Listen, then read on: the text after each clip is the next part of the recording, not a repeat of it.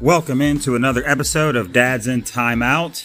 This is your host, Jesse Williams, and today we will be talking about the NFC playoffs, the results, what I was surprised by, what I expected, and so we will go ahead and list off those scores real quick. So the Rams beat the Seahawks 30-20 in Seattle. The Buccaneers beat the Washington football team 31-23 in Washington. And the Saints beat the Bears in New Orleans 21-9. So if you look at that, the Rams and the Buccaneers won road playoff games. 2 of the 3 matchups were won by the road team. And so we will talk about those games. The first game I want to talk about is the Rams at the Seahawks. I had actually picked this game for the Seahawks. I thought it would be a close game, but I thought that Russell Wilson would be able to overcome their offensive struggles they've had of late. I thought their defense was still very bad against the pass. Overall, even though they had improved, the Rams actually played their backup, that Wolford or Warford, whatever his name is. I never even heard of the dude before. And he actually got hurt, and then Jared Goff came in. But I think this game was more about Seattle's inability to just sustain drives. There were so many punts in this game and so many 3-and-outs. It was just not a very pleasant game. I actually didn't get to watch much of any of this game. I got to watch a little bit of it. Russell Wilson, once again, just seems like he's always running for his life. But Russell Wilson had at least 1 turnover in this game. Actually, I'll go to the stats and I'll go look. I don't like to look at stats because stats can be very misleading. But Russell Wilson, yeah, he did throw that 1 interception, but he was only 11 of 27 for 174 yards. Neither him or Goff completed 50% of their passes. And it's just another example. I know a lot of people thought that Seattle could maybe be a Super Bowl team. I never thought that. I just didn't think they were quite good enough. Their running game hasn't always been very good this year. And so I was surprised by the Rams. I don't think they can do much going further because the Rams are going to play at Green Bay, and I just think that Green Bay has too much at quarterback, and with Davante Adams, if they don't shut him down now I will say this though, the defense of the Rams has been vastly underrated, which is hard to say because they do have Aaron Donald, but I think it's good for the Rams. They've proven that their Super Bowl run wasn't exactly a fluke. We'll see next week when they go play at Green Bay. And so I want to move to the Tampa Bay-Washington game. I had picked this game to be 31-17 Tampa Bay. And Tampa Bay did come out to a lead. And like I said, the score of that game was 31-23. And Heineke, or however you say his name, man, that dude is a baller. That dude played his heart out. He threw an interception at the end of the game.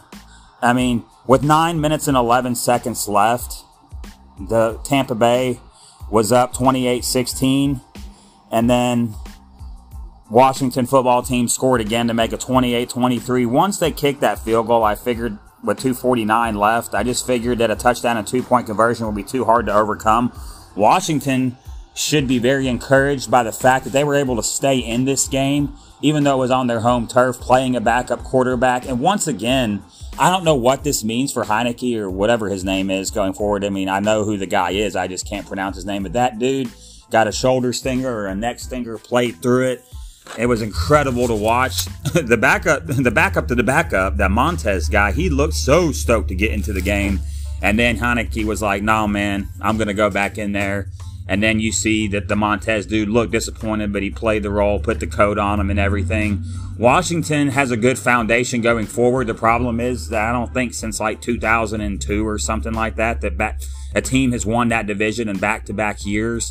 You did have that run where McNabb went to 4 straight NFC Championship games and a Super Bowl before that thing unraveled with T.O. Ron Rivera, I've always thought was a good coach. Maybe not a great coach, but a really good coach, a really good leader of men. The defensive foundation was there because Rivera came, if I'm not mistaken, Ron Rivera was a defensive guy for the Bears, and then he went to Carolina, and now he's with the Washington football team. If they can get that quarterback thing figured out and a couple more weapons on offense, that team's going to be good going forward. Tom Brady looked pretty good throwing the ball. I mean, he's got weapons everywhere, bro. He's got Mike Evans. He's got Chris Godwin. He's got Gronk. He's got Antonio Brown.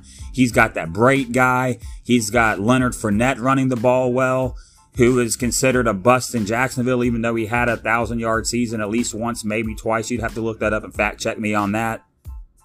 And I think that Brady and Breeze is going to be the matchup. I mean, obviously we haven't gotten to the Saints game yet, but Brady looked like Brady should look in the playoffs. And even when that touchdown didn't get overturned with the bobble out, which I thought it was a catch. I mean, we're not going to sit here and argue about catches all day, but I just think that Tom Brady did sit mouth, that's unbelievable, or yell, that's unbelievable. But then you see him catch his composure and be like, okay, here we go. And they drive down the field and they get that field goal. Is exactly what they needed. They didn't have to score a touchdown there. We will see how they look against the Saints defense next week. But, I mean, hey, look, Brady's got another playoff win. Tampa Bay's first since 2002, the year they won the Super Bowl with John Gruden. And so Tampa Bay could be very scary offensively. And so I picked them to win. I thought they'd win a little more comfortable. But once again, I mean, Chase Young was out of the game. But Washington's defense did present some problems. And we'll see against the Saints. Now, the Saints and the Bears was 21-9. The Saints won. That game really was never close. Mitch Trubisky had moments where I'm like, hey, like, look at that dime he just threw. But New Orleans went down and got that first touchdown. Breeze still isn't all the way back. I mean, he looks healthy. But, man, you see what that offense can look like with Mike Thomas and Alvin Kamara and Emmanuel Sanders. And then they had that other guy. I'm going to go look up his name real quick. I can't remember. I remember just watching him play after play, and they said he was like a special teams guy that they had as a receiver. And we're going to wait for this to load. Yeah, that D. Harris guy. What's that guy's name?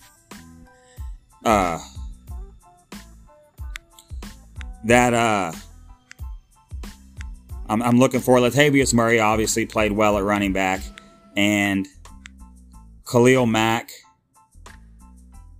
wasn't in the game for several plays. Deontay Harris, that's what I thought his name was. He had a back injury earlier in the year, and he came and got 7 for 83. So the Saints look like they're primed to make some noise in these playoffs. Breeze did what he needed to do. He still doesn't push the ball down the field, but I thought the Saints would win this game. I thought that the Bears would present some problems, and they did at times. But once it was 14-3, I just never thought that the Bears were going to be able to put together an offense against a really good team enough to overcome that.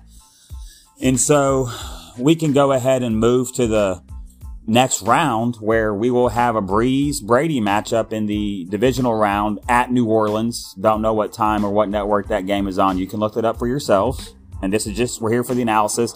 And we'll do an actual preview show, but I just think that's going to be a great game. Now, the Saints are 2-0 against Brady, but Brady's seen them twice now. And listen, whether you think he's the GOAT or Montana's the GOAT, the dude's won 6 Super Bowls.